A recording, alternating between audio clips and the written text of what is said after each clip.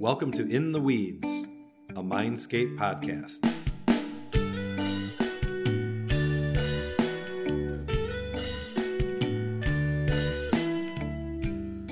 Hey there, welcome to our new podcast segment. I'm Pete Brand, Mindscape CEO and co-founder, and I'm joined with our COO, Jeff Bell. Hello, everyone. And our developer, Matt Brand. Hi. On this first episode, we'll be discussing website page builders with our developer, Matt. Matt, I really like how you were so vocal with your introduction there. You really went on about yourself in typical developer fashion. So thank you for that. Yeah, how long have you been at Mindscape? 9 years. Almost 10. 9 wonderful years, I'm assuming? Yep. Okay, wonderful. Yeah. Good answer. Reviews are coming up pretty soon. So why don't you let us know what a page builder is, so if anyone that is listening to this, they at least have an understanding. Page builder in the sake of WordPress is a plugin it's a third-party plugin that other developers create and add to like a plugin store that you can go inside of the WordPress admin and find and download. And this gives you the ability to build out your website in more of like a visual interface type way with a bunch of different features and without needing to code anything. So it's just like a drag and drop type way to create your website. So that's kind of similar to like a Wix or Squarespace or some of those other type of website page builders? In a sense, I would imagine that like a Wix or any other platform like that has the page builder work in a different way, but in a sense, yeah, it's kind of similar. So building your page without having to code in a visual way sounds like a good thing. Yeah, it definitely does sound like a good thing. If you have a super small website that's a couple pages and you don't have a big budget, then yeah, sure, go use a page builder. It'll have a little bit of a learning curve, but it would make more sense for you. But once you get into larger websites with a lot more pages, a lot more data, and just a lot of everything, page builders can become a huge hassle. So why is that? Not only do page builders have everything, but you might not need everything. So now if you have like 100 pages on your website, and all of these pages are loading all of these assets, not only is that's going to increase your server load, it's going to slow down your website. Okay, so let's rewind a little bit. So you said if you use a page builder and your site is large, you end up loading all of these assets even if you don't need them. So talk more about that. So a visual page builder might have, you go into WordPress, there's a box there, right? Like a WYSIWYG editor type deal. For those of you who don't know, WYSIWYG editor means what you see is what you get. Thank you. I'm the non-technical person, so I'll provide the color commentary.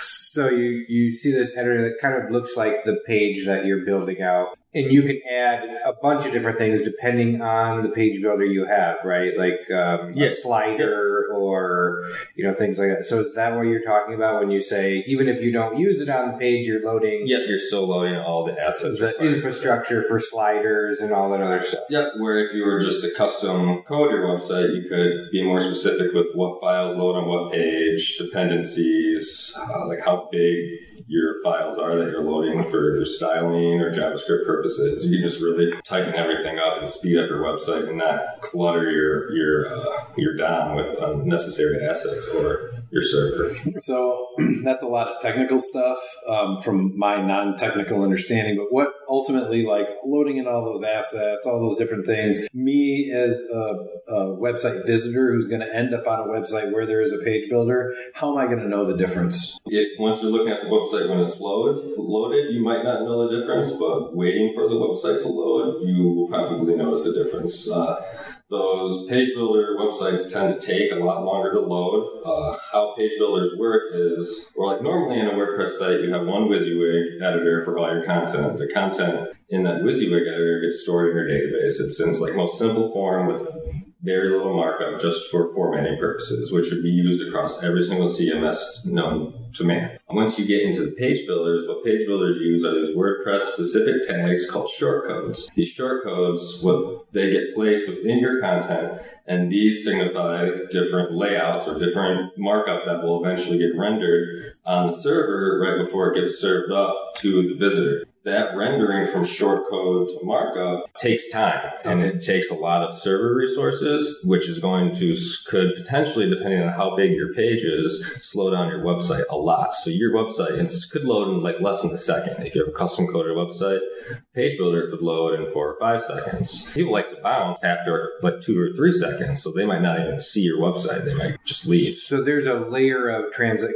So ultimately, they don't really change WordPress at its core, right? There's still, for a page, there's a field in a database somewhere. Mm-hmm. So, and when you type in your content in WordPress without a page builder, it just stores it in the database. When you use a page builder, you're doing the same exact thing from a technical level, except rather than just typing into this box, there's a layer over top of that that's kind of like creating that content for you with these short codes, which ultimately mean nothing to the web. So before they get to the web, they have to come from the database through some translation layer to turn that into HTML and then be displayed to the visitor. So there's a couple things happening there. Or, I don't know, do some page builders, it seems like it would be... Well, no, I was going to say it would seem to make sense to translate it into HTML before you store it in the database, but then you can't manipulate it again in the page builder. So see that I like that you bring that up, because that goes to my point. When you use shortcode, now you're stuck to WordPress. You're stuck to the specific page builder you use. You can't go to a different platform. WordPress is actually coming out with version 5, and they're releasing their own page builder called Gutenberg,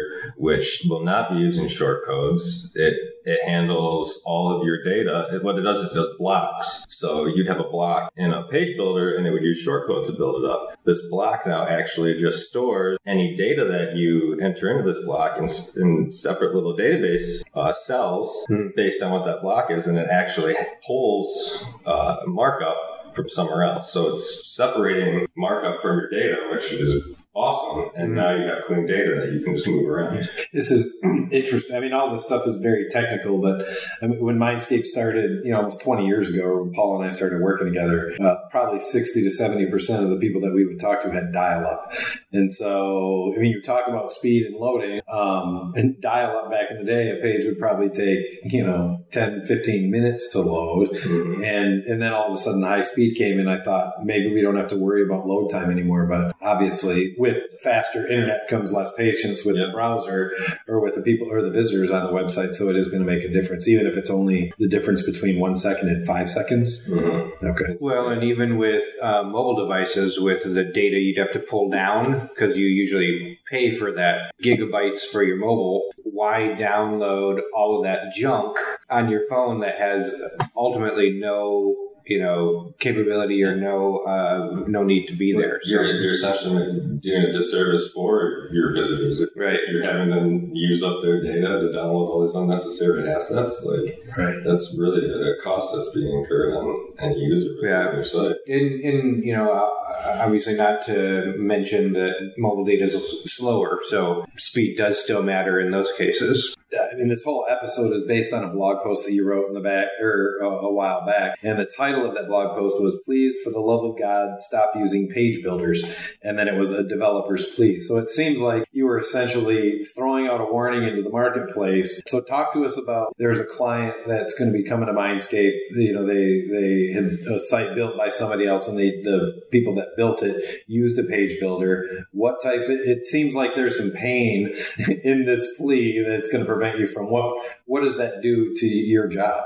Typically, in our instance, we would either have to rebuild the website using their page builder, the same page builder that they did have, which the problem that would cause is if we're changing layout's handled in this page builder. Now we have to go through essentially every single page on the website and alter the layouts now using the page builder. Or what we typically would do is we'll build our own custom theme for the client, and now we're stuck with having to go and strip out all this page builder stuff out of the content just so we can actually have clean content that we can add into the new website. Just a lot of extra legwork, and it really it just increases any future job that you want, the time and costs that it has on your website. Just any future job you want to have done on it, it's going to cost a lot more money. Yeah, because it is embedding the presentation of the content content with the content. We're kind of back to the, fundamentals of web development way back in the day, and trying to separate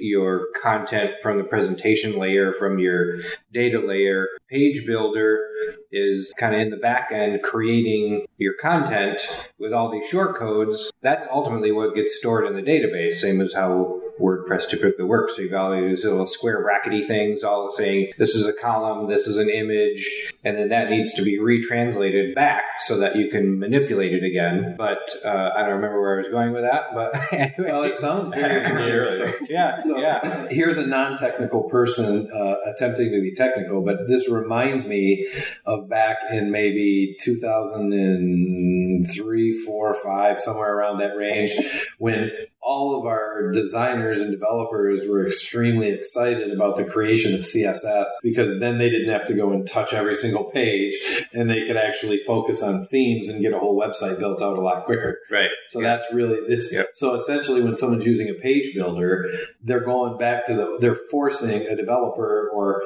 anybody that touches that site to go back and do it the way they did it 14, 15 years ago, and almost going back in time. Yeah, almost. I remember now where I was going with that is just in that migration, right? So if you've got a page builder and you want to get those pages out or that content out, WordPress does make it pretty easy to get content out, but it's going to be riddled with all these little shortcode tags that you have to strip out, and ultimately you're going to have to go back through all of that content and say, oh, this was in the right sidebar. That means, in this new design, it's going to go in the footer, or, where all that is. So it takes a while to slice and dice back through that, whereas in a custom built site, you can export different pieces and re-import them in different places without having to worry about all that stuff. Cool. Well, I think hopefully this was valuable. I feel like it's been a fair mix between technical stuff and non-technical, and at least for me, I feel a little bit more like I understand your point of view. And the biggest message, or my biggest takeaway, is let's not go back to 2003 and build websites the way they were originally built. Let's utilize the advancements in technology so that we can be more efficient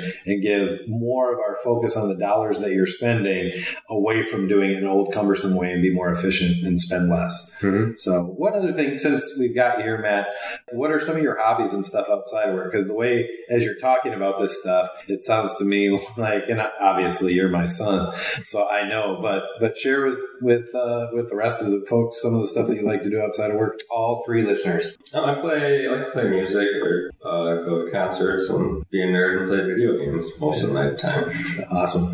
Well, that's pretty consistent with what you developers do. But, well, thank you very much. Appreciate you taking the time, and hopefully everybody that's taken a listen to this, like Jeff said, all three of you, hopefully you walk away with at least an understanding of why you should never use page builders, for the love of God. All right. Well, we will see you next time. Make sure you leave any comments on topics you'd like us to cover in future seasons, and or any comments that you have on the content that we've got. Go ahead and visit us, our website at wearemindscape.com. Definitely don't forget to go see the content that we're creating on social media, and we hope that you find it valuable. Have a great day. We'll see you next time. Bye-bye, everyone.